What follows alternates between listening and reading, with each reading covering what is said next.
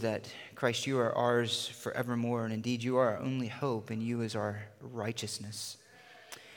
We have hope because our righteousness is in you, and it is a gift from God, and it is something that secures our eternal future, which is not one of separation and judgment, but one of joy and worship and beauty and holiness and goodness.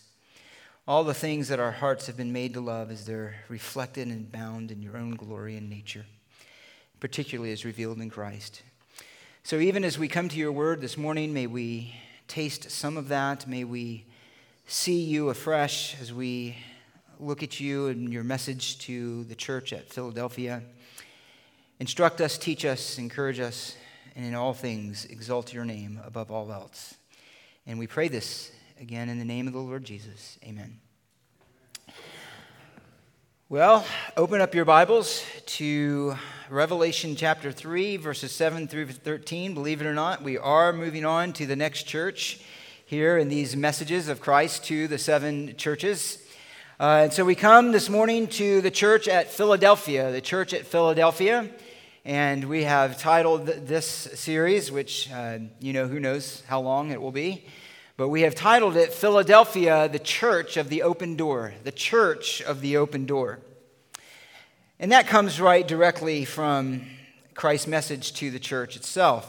Now, interestingly, there is a Church of the Open Door, which is the actual name of a church. It was a church that was founded around 1915 by R.A. Torrey. R.A. Torrey was an evangelical scholar, author, and pastor who accomplished a lot of things in his life. He was very used of the Lord, but he was particularly passionate about evangelism and about being a light for Christ in a dark world. And so he was the original pastor of this Church of the Open Door.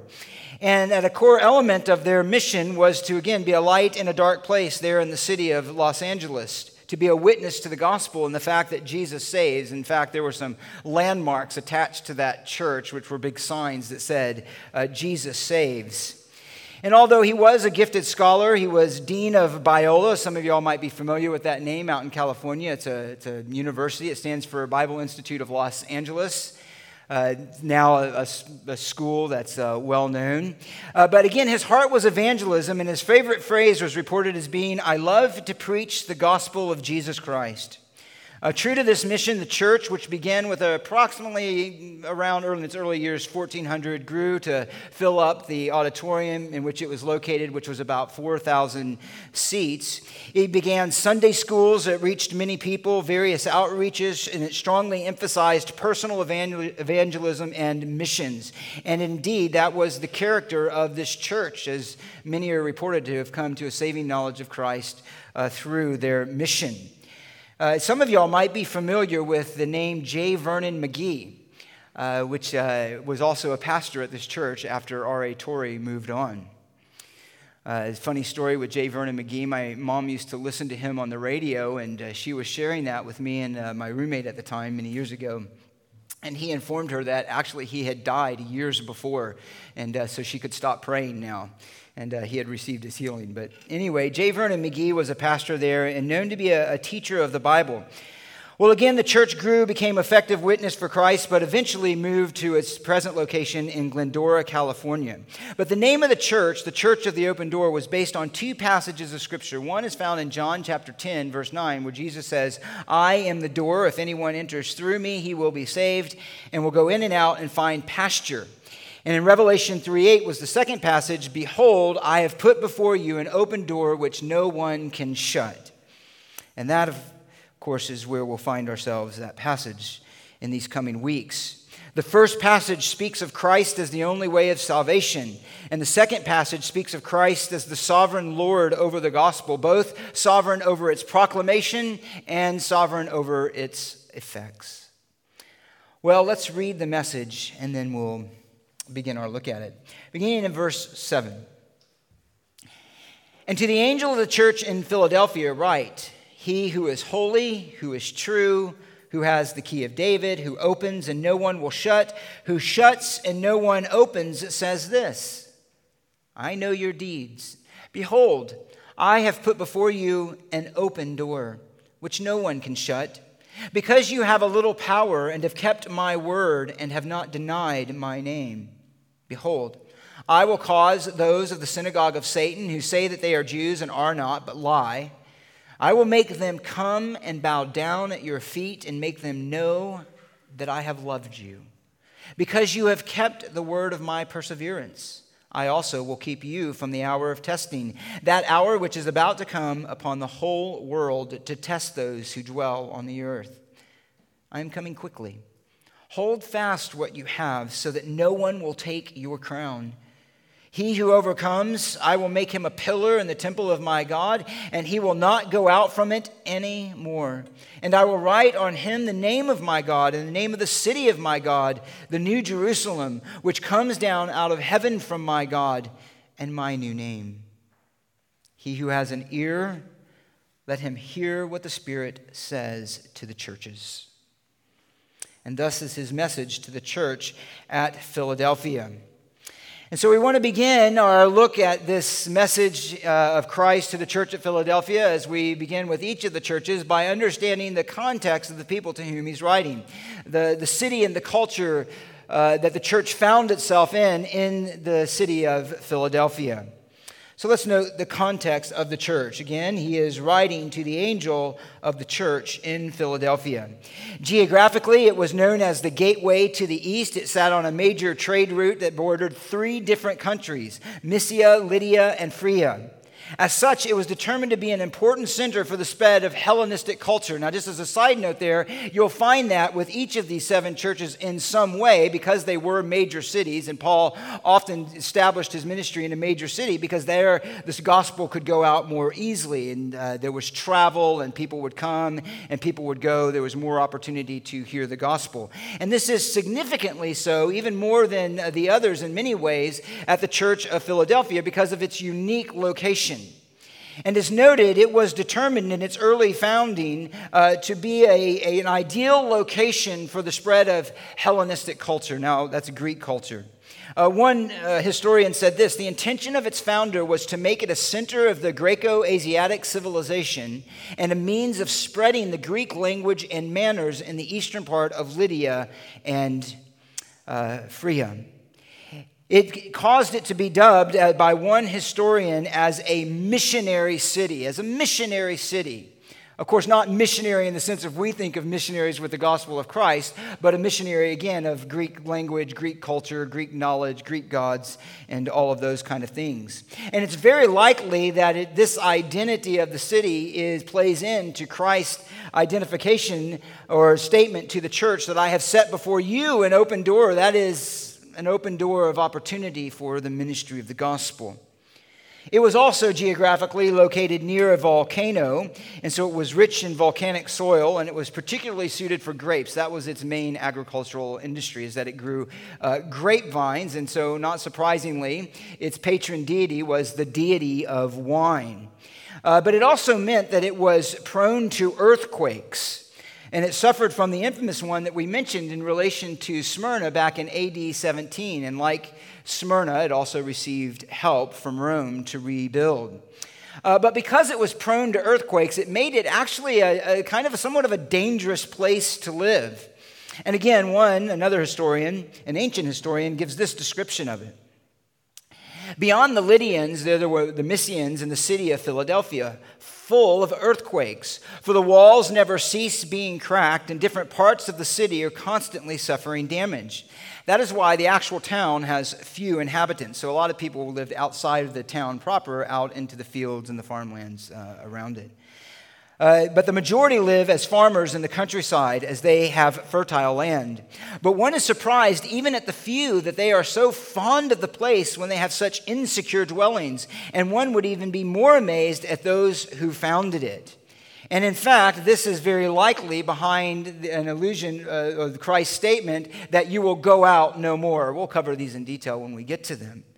Because they used to go out from the city at every little tremor. It was the pattern of the people observed that they would kind of run out of the city and run out to get to an open space. If any of you have ever been in Los Angeles during an earthquake, you know that is exactly what happens. As a matter of fact, I think I had lived in Los Angeles for about not even a year, I think, when I moved there, when the Northridge earthquake hit and destroyed the building I was in. And I can remember looking out the window and seeing the people huddled in the street and so forth. And so it was here with this city. That was a common occurrence. But in Christ's statement, he shall go out no more, it is a statement of assurance to give them, to bolster them with any possibility of fear because of the persecution that they were having, to know that, in fact, he has them firmly in his hand. In terms of its general history, it's one of the newest cities of all of the cities that he's addressed in these 7 addresses from Christ, these 7 churches, possibly established most likely around the 2nd century BC by one of 2 Greek rulers, either Attalus or his brother Eumenes.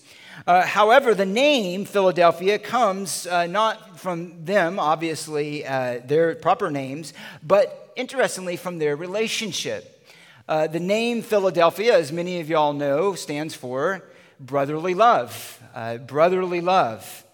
And interesting, just as a footnote, and I learned this from Oscar Garcia as we were talking about this, that the city Philadelphia that they recently visited drew its name from this. It was a Puritan founder earlier in that city who wanted to identify with this idea of brotherly love, to say that in order for that city to be successful, there needed to be that kind of unity and cooperation even under the gospel.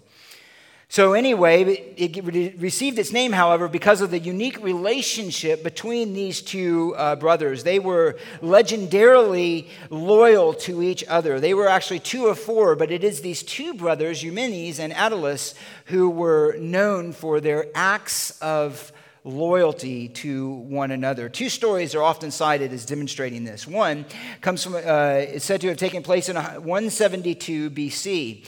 And one author describes it briefly and summarizes it in this way.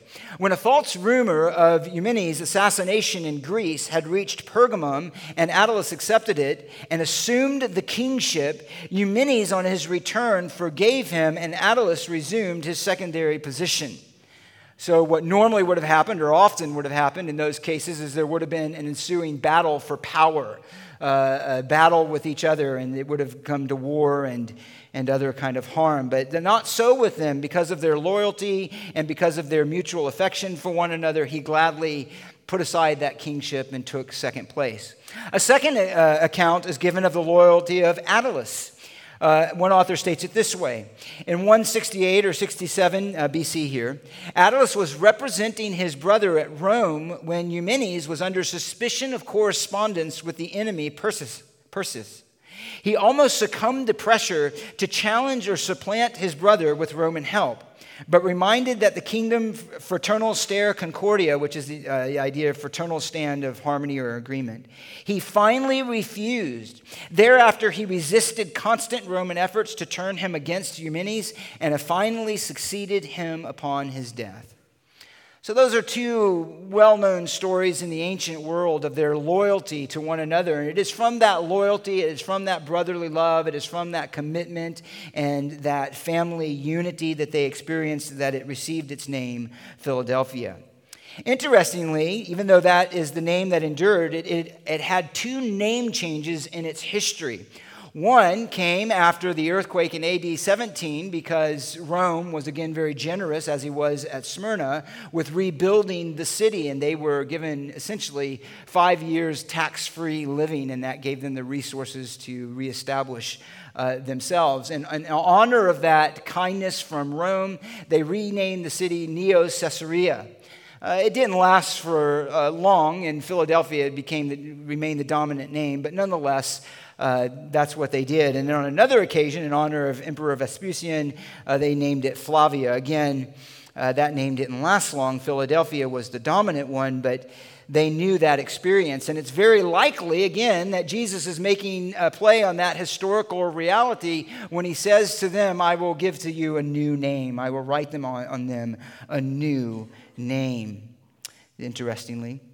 Now, religiously, the patron city's deity is most commonly recognized as Dionysus, who was known, again, as the god of wine. But really, it had a plethora of deities. And in fact, although that's true, really, they were polytheistic cultures, so that was true of many of the cities. But it was uniquely true in Philadelphia. In fact, it earned it the nickname or the title Little Athens because of all of this. You'll remember Paul going in there. I see you have deities and temples and worship of all kinds. Well, that also became identified with the city of Philadelphia. Interestingly, with all of the temples that dotted the land and the city, within those temples, they had a habit of writing on the pillars of each of them the names of prominent magistrates, priests, and other civil representatives of that culture who did some kind of great deed, and their name was written on the temple. And again, it's very likely that that historical allusion is behind Christ's promise in verse 12, I will make him a pillar in the temple of my God, assuring that the security that a believer has in Christ is not temporary and passing away like those who are honored on pagan temples, but it is a part in the eternal presence of God and the eternal kingdom of God. Now, there was not a large Jewish population there. Historically, there's no evidence of that, as in contrast to Sardis, in which there was a very large population. But as with Smyrna, the population of Jews that were there were significant, a significant factor in the opposition and the suffering that they endured. And so he borrows the phrase, again, as he did with Smyrna, that there was a synagogue of Satan. Unbelieving Jews, Jews that were hostile to the Christians in that area. And in fact, and we'll again look at this more down the road, but their rejection of the Christians may have likely amounted to their refusal to let them be identified with the Jewish population and therefore be spared from the wrath of the imperial cult. In other words, the Jews had a special protection where they didn't have to give on to emperor worship. And Christians were protected by that early on.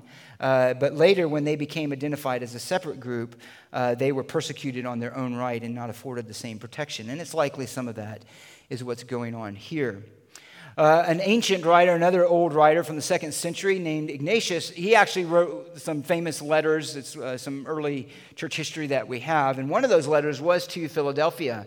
And he, even in the 2nd century, acknowledged that there was a strong presence of Judaizers in that area, and even makes an argument that an early ancient heresy known as Montanism really found a platform there and its foundation, maybe even sourced out of there. So it had a lot of not only pagan worship, not only Jewish resistance, but even with the church itself, it had to battle against error. And yet, Christ commends them for their faithfulness. He commends this church with such hostile odds against them for their commitment and their holding fast to the truth and to the gospel. And indeed, the titles that he will give, which we'll look at in just a moment, assure them that the one they have trusted, they're rejected by many, they're rejected by the Jews, is in fact the true Lord, the secure one, the one who is real as opposed to those false deities of their culture, as opposed to the rejection of the Jews of Jesus as a false Messiah. He is in fact the true Messiah, the promised Messiah, the true God, true Savior, and Lord. So that's a general picture of the context of the church and the city in Philadelphia. Let's note what he says next, the character of Christ that is identified. He says, "He who is holy, who is true, who has the key of David, who opens and no one will shut, and who shuts and no one opens, says this." Now, interestingly, as with the other churches, often the description of Christ has a connection with the original vision that Christ gave to John. Not so here. This is unique to the church of Philadelphia, that he is giving an independent witness to his character, independent in the sense of not directly attached to that one vision. And he is described in the most magnificent and amazing terms. It's a threefold description that communicates his nature as sovereign ruler, a sovereign ruler over the nations and over his church. Let's just consider it. Look at what he says first. He who is holy. He who is holy. This is a fundamental description of the nature of God. When we speak of holiness, we're speaking of what makes God God and everything else in the universe not God.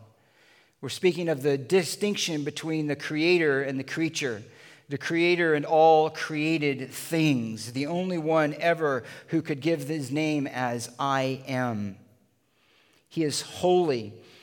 It is what Christ by nature as the eternal Son is, and is reflected even through his exalted humanity. Now, interestingly, this term here, which you might be familiar with, it's a noun, hagios, is most often used in Revelation in reference to God's people, those who belong to Christ. It's the term that's translated throughout the New Testament as saints, Some of the translations may even have the holy ones or a little note in the margin to say holy ones. And so Christians are throughout Scripture, in particular in Revelation, called the holy ones, the holy ones. That is a description of those who fall down before the throne in Revelation 5:8. It's a description in 8:3 of the saints who are offering prayers that are collected and presented before God on the mighty altar. He says, another angel came and stood to the altar holding a golden censer, and much incense was given to him so that he might add to it the prayer of all the saints, the holy ones, on the golden altar which was before the throne. And that's repeated many, many times. We won't go through all of those references. It speaks of what we are as Christians by virtue of our union with Christ, by virtue of our position in Christ. It encompasses the idea of justification, but it speaks as well of being set apart from the world and into Christ. We are counted in Christ. We are in union with Christ. We are bound to the life of Christ in every way. Christ, who is our life, is the foundation of our being identified as saints, as holy ones. It is what we are by grace. It is what he is by nature. It also speaks as well of the coming Jerusalem. In 11:2, it's called the Holy City, and it's used once to speak of the holy angels in 14:10, the elect angels, angels that were chosen not to fall, but preserved in their righteousness before God, their original created righteousness. Now, most significantly, however, this is a key designation of God throughout Scripture, and again, even in significant points in Revelation. A title for God in the Old Testament, one that came with the utmost reverence, with the utmost glory, with the most profound respect, was that God is the Holy One, that God is the Holy One. It was a significant title for God. When God placed himself against the false worship and the idols of the nations, he identified himself as the Holy One. The Holy One. Let me just give you a few examples of this. In Isaiah chapter 40, this great chapter marking this revelation of God through the prophet Isaiah of the future salvation and glory of his people, he says this in Isaiah chapter 40, in verse 25. He says, "To whom then will you liken me that I will be his equal, says the Holy One." The Holy One. They were in the midst of a land of idols. He'll address that many times in these chapters in Isaiah.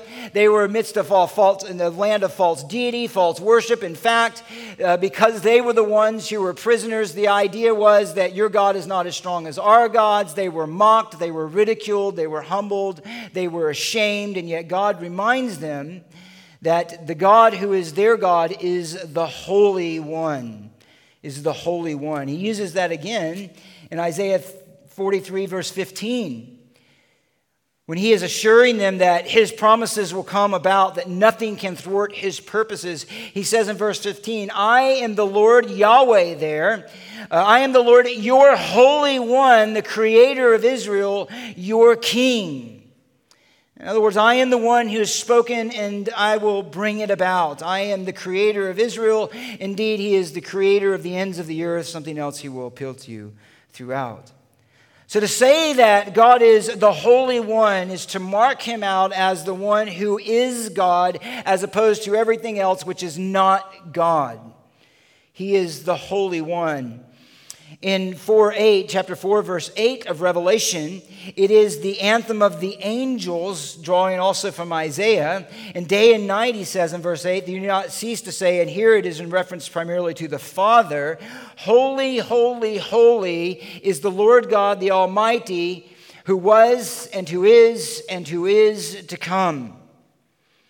This, you will recognize, is the anthem or the praise that comes from the angelic beings in Isaiah 6:3, and the vision that was given to Isaiah when he entered into the temple and he saw the Lord high and exalted and the train of his robe filling it and spilling out, and these angels that were flying around him, two covering their eyes, two their feet, two they flew, and it says they kept crying out, "Holy, holy, holy is the Lord God Almighty. The whole earth is full of his glory." You may also remember that very imagery of the exalted Lord is explicitly identified as the pre-incarnate Christ in John chapter 12, verse 40. The pre-incarnate Son. Although he did not fully understand the implications of it at the time the Spirit revealed to him, Peter affirms this as the identity of Christ in John 6:69. When Jesus said, "You do not want to go away also," when the crowds were leaving him because of the hard teaching. And Peter said, "To whom will we go? You have the words of life." And he includes in this proclamation that we know that you are the Holy One of God. You're the Holy One. It's an amazing statement of his divine glory. It is a title of Christ that attended the very beginning of the preaching of the gospel in the message in Acts chapter 4. In Acts chapter 4, verse 27, after the apostles who were faithful witnesses to Christ were being persecuted, they were taken to the Jews by the Jews. They were accused, they were beaten, and they left celebrating that they could suffer for the name of Christ. And rather than breaking their spirit, it emboldened them. And it says in verse 25 that actually beginning in verse 24, they acknowledge that the Lord is the one who made the earth, the heaven and the earth and the sea and all that is in them. They said, who by the Holy Spirit through the mouth of our father David, your servant, said, "Why did the Gentiles rage and the peoples divine a vain things? The kings of the earth took their stand. The rulers were gathered together," quoting here from Psalm 2, "against the Lord and against his Christ." And he says, who were they against? Who were they against? They were against the Holy One, the holy Jesus. In verse 30, "While you extend your hand to heal, and signs and wonders take place through your name of your holy servant Jesus." And indeed, lastly, just one more note here. In Mark, it was the very proclamation of the demons when they came in contact with Jesus as he walked the earth, and they were confronted with the very presence of God in the person of Christ. And they came, and the demon in Mark 1:24 comes and says this, interestingly, even in terms of the title, the synagogue of Satan, Jesus is in a synagogue at this point. And it says in verse 23, "Just then there was a man in their synagogue with an unclean spirit, and he cried out, saying, 'What business do we have with each other, Jesus of Nazareth? Have you come to destroy us? I know who you are, the Holy One of God.' And Jesus rebuked him, 'Be quiet and come out of him.'" The point is this is a statement of glory. It is a statement of divine nature. It is a statement of power. It is a statement of sovereignty. It is a statement that belongs and can be applied only to one who shares in the divine glory of God, the nature of God. Here, the Son. He says he is holy. He is holy. Both of these are given holy and true in one place in chapter 6, verse 10 of Revelation as well. Well, let's just consider this briefly more, just to remind you of some things you know. What does it mean then to say he's holy? It means he is sovereign. Yes, it means he is God, and everything else is not. It speaks then of primarily of his otherness and his purity. Of his otherness and his purity. And you may have often heard that the key idea in the term itself is to be separate. But separate from what? Well, when it's in reference to religious context, and that could even be in pagan religions, but if we think even of Israel in terms of persons and objects, they were holy because they were set apart for a specific use in the worship of God and in the service of God. So pans were holy, utensils were holy, priests were holy, and so on and so forth. In that sense, they were set apart to the unique purpose purpose of the worship of God. But when the term is used in reference to God and to who he is in his nature, it has two fundamental ideas, the idea of separation. It means his otherness. It speaks of his transcendence. It means that God is holy and that he is separate from his creation. He is not a part of his creation. He is not bound to his creation. He stands outside of his creation. He is, in Isaiah 57:15, the high and the holy one. God is not like us. God is infinite. God is infinitely glorious, infinitely powerful, infinitely present, and so on and so forth. He is of a nature that is distinct from ours. It is to say, he is holy in that sense, and he is the only one in all of the universe then that can bear that designation. But it also means that he is holy morally, spiritually, and that he is separate from sin, and it speaks of his purity. So in a wonderful statement by John in John 1:5, it says that he is light and in him is no darkness at all. That means that sin has no part in God. Nothing evil, nothing defective, nothing weak, nothing corrupt has any place within the nature of God. He is absolutely, infinitely, forever and eternally and unshakably holy and pure and separate from sin. Nothing could ever be charged against him. He is indeed the very standard of everything that is good and beautiful and righteous and so on and so forth. So to say that he is holy is something that God alone can possess. It's something that's inherent to his own nature. It's something that alone can describe God. And as I said, it is what makes God God and everything else not God. Everything else not him.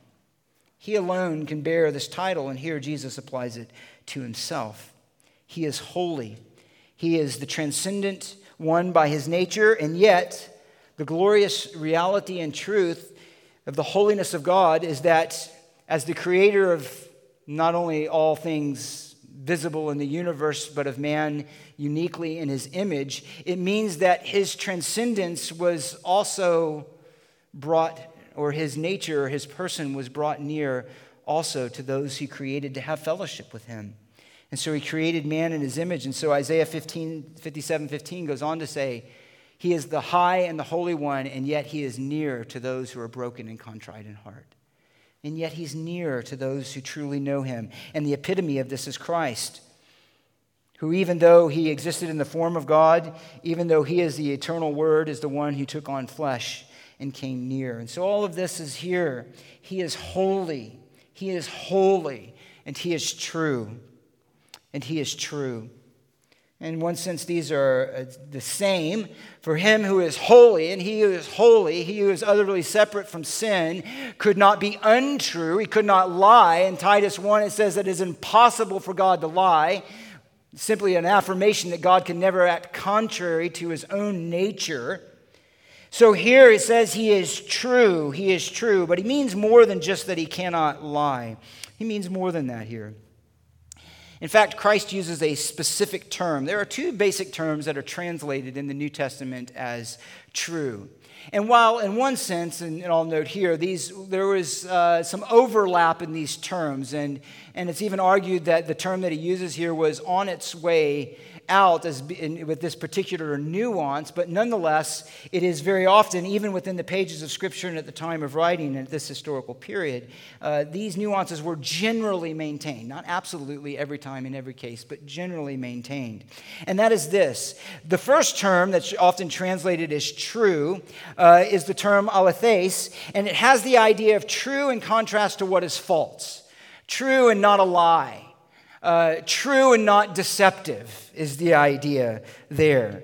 So just to give you one example of that idea, in John 5:31, Jesus says this. You don't have to turn there, I'll just read it.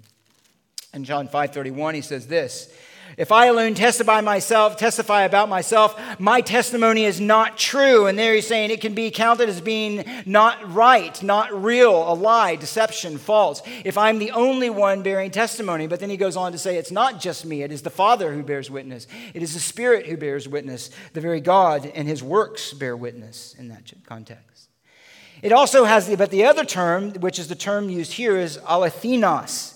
And it has the idea of what is genuine, or the essence of something, what is genuine and real, the substance of what that thing is.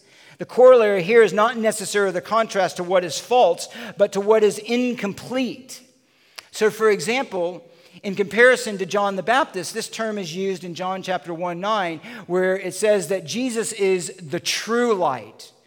It's not saying John the Baptist was false. It's saying, but he was not the light, the true light, which is shining in the world now, which is that is revealed in Christ and through Christ. In John 6:32, in comparison to the manna that was provided through Moses, Jesus says that he is the true bread from heaven. Not saying there was anything wrong with what was through Moses, but it was not the full picture. Jesus is the very essence of what that was meant to identify, that God is the provider, the sustenance of his people.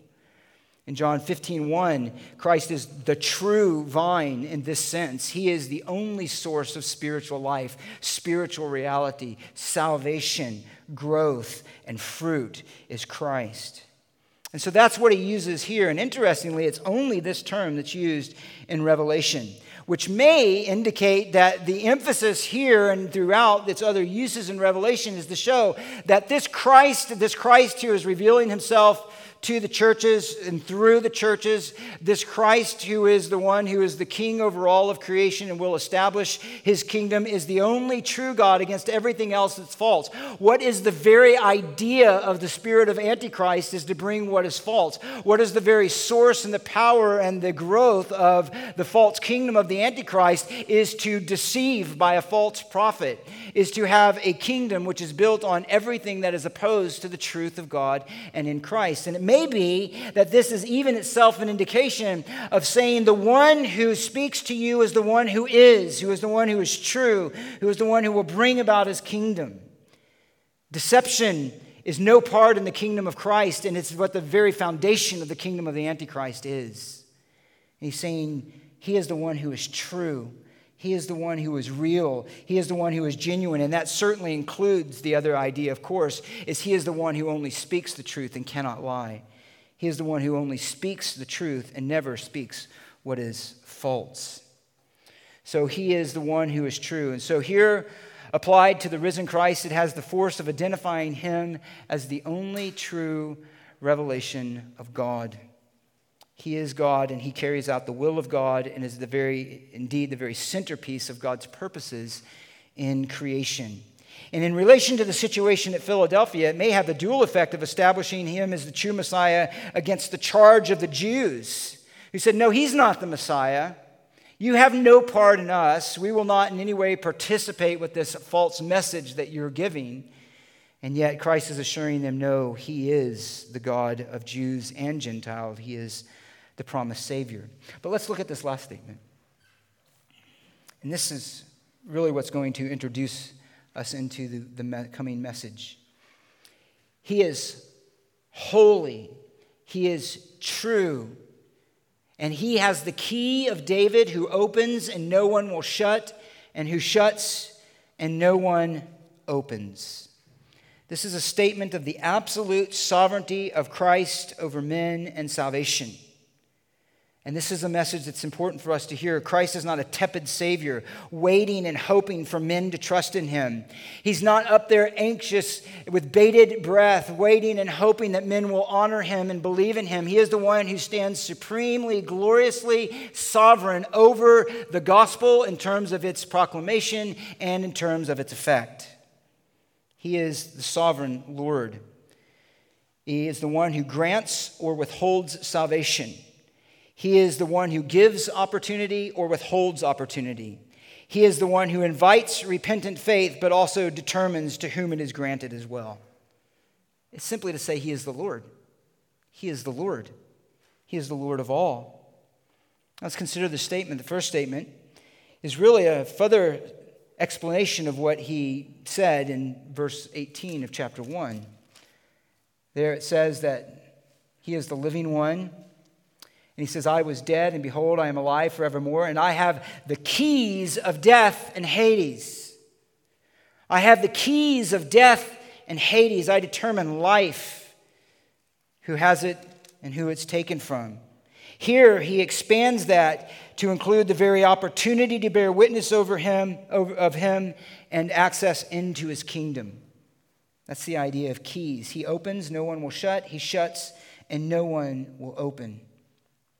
Where does he grab this from? So secondly, the statement actually comes from Isaiah chapter 22. Isaiah chapter 22. And just for context's sake, I want to just briefly take you there. In Isaiah chapter 22, in the midst of God declaring his judgment on the various nations, there's almost like a footnote, in a sense, in the flow of these judgments to the nations in which he addresses Jerusalem. And Jerusalem, whom at this point in Isaiah's revelation is being warned of the coming calamity, the coming judgment that is going to be brought to them by God himself. And it's identified in verse 1 as the valley of vision, the valley of vision. And it is a message of their coming judgment. And essentially what he accuses them of throughout is that you are living in trust and putting your hope in other nations, and you are rejecting me as your God. A common indictment by God towards his people. And not only that, but though you have seen my judgment on other nations, and though you are hearing the judgment and the calamity that's going to come to you, and you've seen testimonies of that, not only are you not fearing me, but you're giving yourself over even more to wanton pleasure, to disobedience. He says regarding their false trust in verse 11, he says, and you made a reservoir between two walls for the waters of the old pool. He's talking about how they were preparing themselves and trusting in their own strength for a coming invasion. He says, verse 11, but you did not depend on him who made it, nor did you take into consideration him who planned it long ago. In verse 8, if you go up, he says, in the defense of Judah, you depended on the weapons of the house of the forest. In other words, you've got this threat against you, and rather than turning to your true king and to your true God and to your covenant God, who is the one who rules over and protects and defends and provides for his people, you are trusting in yourselves. You're trusting in your own ingenuity. You're trusting in your own strength. And by doing that, you are essentially rejecting me. You are rejecting me. And so there's a valley of vision, which may itself be a title of mockery, which he describes in verse 5 is going to be a day of panic, subjugation, and confusion. Moreover, not only are they rejecting God as their defender, as noted, they're giving themselves more and more over into their fleshliness and their sin. Look what he says in verse 12. Therefore, in that day, the Lord God who calls you to weeping and wailing, to the shaving of the head, and to wearing sackcloth, in other words, to some display of true repentance, instead there is gaiety and gladness and the killing of cattle and slaughtering of sheep and the eating of meat and the drinking of wine, saying, let us eat and drink, and tomorrow we die. In other words, if we're going to die anyway, let's satisfy our lust as much as we possibly can until the day comes. Again, it's just the defiance of their heart. Now, after giving this broad picture and indictment of them, he then comes in verse 15, and really he's kind of particularizing, if you will, that kind of judgment and that indictment against the nation, that rebuke of them, in the person of Shebna. And Shebna, he says in verse 15, who is in charge of the royal household, who's in charge of the royal household. He's later called God's steward. God's steward. Now, interestingly, this exact term is used only here in the Hebrew Bible, but the sense seems to be, by its use in other places, that it's the idea of essentially like a prime minister in the king's palace. He has incredible authority. In fact, it likely describes him as the one who is second only to the king. Second only to the king. He has tremendous authority, but what is the problem with Shebna? Is that just like the nation of Israel, he's not concerned about God's purposes. He's only concerned with exalting himself. He says in verse 16, what right do you have here? And whom do you have here? Which may be a reference to that he comes from an insignificant family. It may be the fact that he was a Gentile. But the point is, and most likely it is, that you have, because of the kind of person you are, no right for this position. Look at verse 16. You've hewn a tomb for yourself there. You hew a tomb in the heights, a place that was reserved only for a truly exalted people and worthy people and honored citizens. You carve a resting place for yourself in the rock. But the Lord is about to hurl you headlong, O man. He's about to grasp you firmly, roll you up tightly like a ball, and cast you into a vast country. You're seeking for yourself glory in this land? Well, guess what? Not only will you not have glory in this land, I'm going to cast you out of this land into a foreign place, and there you will know only shame and judgment, not glory. And the indictment again here is this: that you're seeking your own interest and you're not seeking the interest of God. You are using your power for self-indulgence, for your own glory, and you're not for the good of his people. Now, in contrast to that, and here we get to the statement in Revelation, God says this in verse 20, "Then it will come about in that day that I will summon my servant Eliakim, the son of Hilkiah. And I will clothe him with your tunic and tie your sash securely about him. I will entrust him with your authority, and he will become a father to the inhabitants of Jerusalem and to the house of Judah." Verse 22, "And I will set the key of the house of David on his shoulder. When he opens, no one will shut. When he shuts, no one will open. And I will drive him like a peg in a firm place, and he will become a throne of glory to his father's house." And here that wonderful title, Eliakim, my servant, is in contrast to the self-serving attitude of Shebna. Eliakim will be truly concerned to do the will of God, to be faithful to his tasks for God's glory and for the good of God's covenant people. And he says in this wonderful statement about his genuine care for the people of God, at the end of verse 21, he will become a father to the inhabitants of Jerusalem and to the house of Judah. That statement, he will be a father, certainly includes the idea of authority, but it includes probably more so, the idea of his gentleness, his care. One said this, commenting on that passage: "This does not mean superiority or paternalism, but genuine care and self-sacrificing love. The garments that he wears, the sash and so forth about him, and the tunic certainly reflects in some way the garments of the priest, but here it is the garb of a ruler, one with authority, one with preeminence politically, even within the house of the king." In other words, he stands in a position of authority. And the primary symbol of that authority is the key to the house of David on his shoulder. And in the case of Eliakim, that likely has the idea here that he is the one, because of his position of authority, who allows someone into the presence of the king, into the palace of king, or he denies them. Incredible authority. And there is connection here as well to messianic anticipation. Because even though he's given these tremendous titles and opportunity, he also is one who will fail. In fact, it even is said in verse 25, "In that day, declares the Lord, the peg driven in a firm place," which was previously to describe Eliakim, "will give way, it will break off and fall, and the load hanging on it will be cut off, for the Lord has spoken." And the idea is here, even with an exalted servant like Eliakim, the constant problem of the people of God is they're putting their hope in the wrong place. They're putting their hope in the wrong place.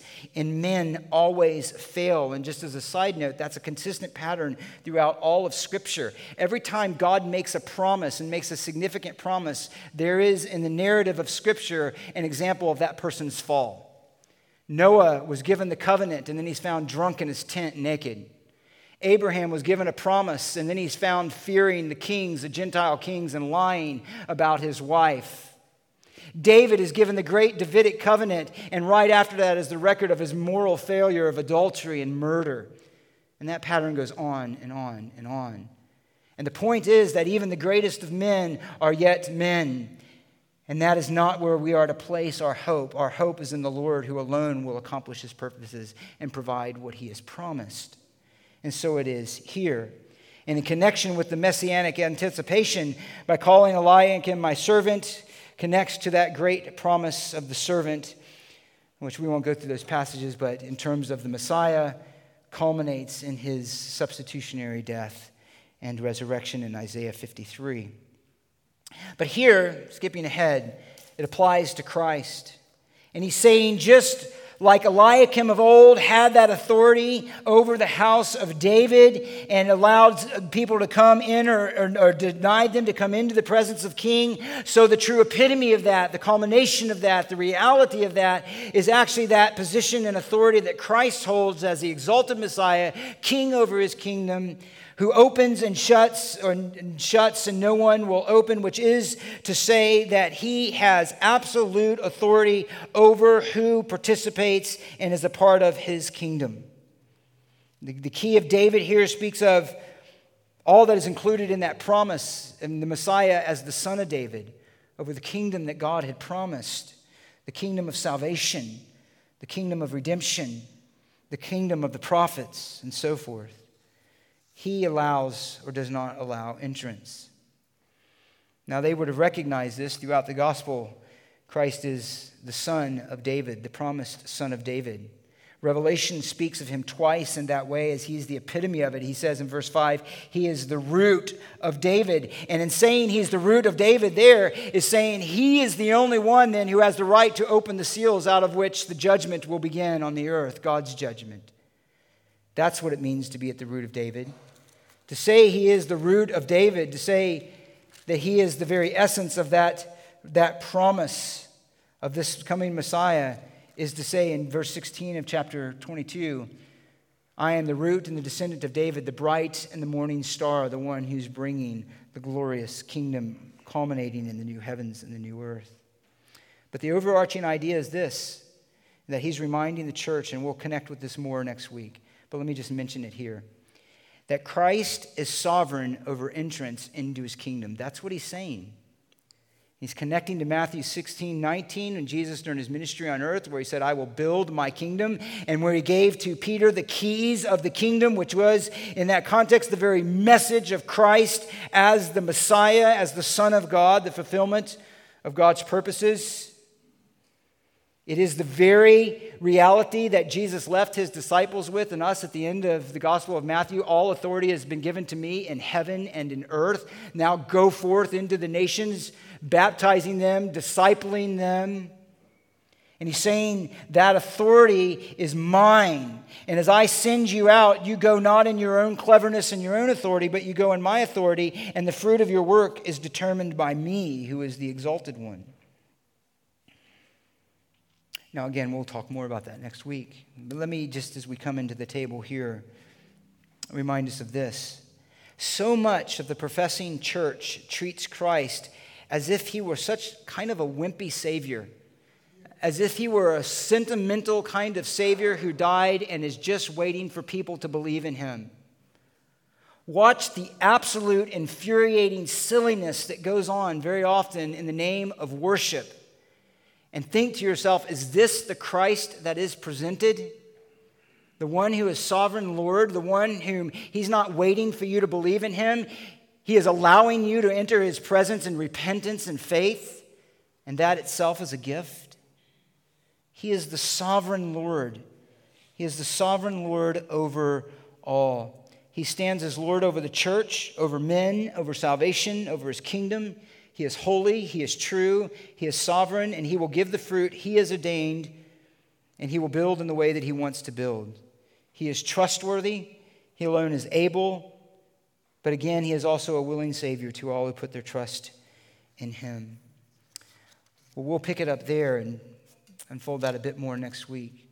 But as we come to the table, we who know the Lord Jesus Christ say that that is the Lord we're worshiping, a gracious Lord who, though sovereign and holy, has by his own suffering removed from us the penalty and the condemnation of our sin, who has provided for us through his blood atonement for our sin, washing and cleansing, who has given us a secure hope, who is a faithful God who will never leave us and who will never forsake us, and who has promised that he will bring us home safely to our eternal inheritance, which is in him. And so as we come to the table, let's use it as a time to examine our own hearts. First, that we do have a relationship with him, that we are relying on him and committed to seeking his help to live for him in this world, to deal with sin in our hearts and our minds, as well as our deeds, and to live for him and to know his comfort and the hope that is in him alone. Let me pray, and then the men will hand out the elements. Father, thank you for your word. Thank you for your testimony to who you are. Christ, thank you that You are indeed a sovereign Savior, a trustworthy Lord, that you are true, Lord. Everything else in this world, nothing else in this world can that be said of. You alone can be trusted as absolute truth. Every word on the pages of Scripture has divine authority and glory in it, and we can stand on it. May it do its work in us.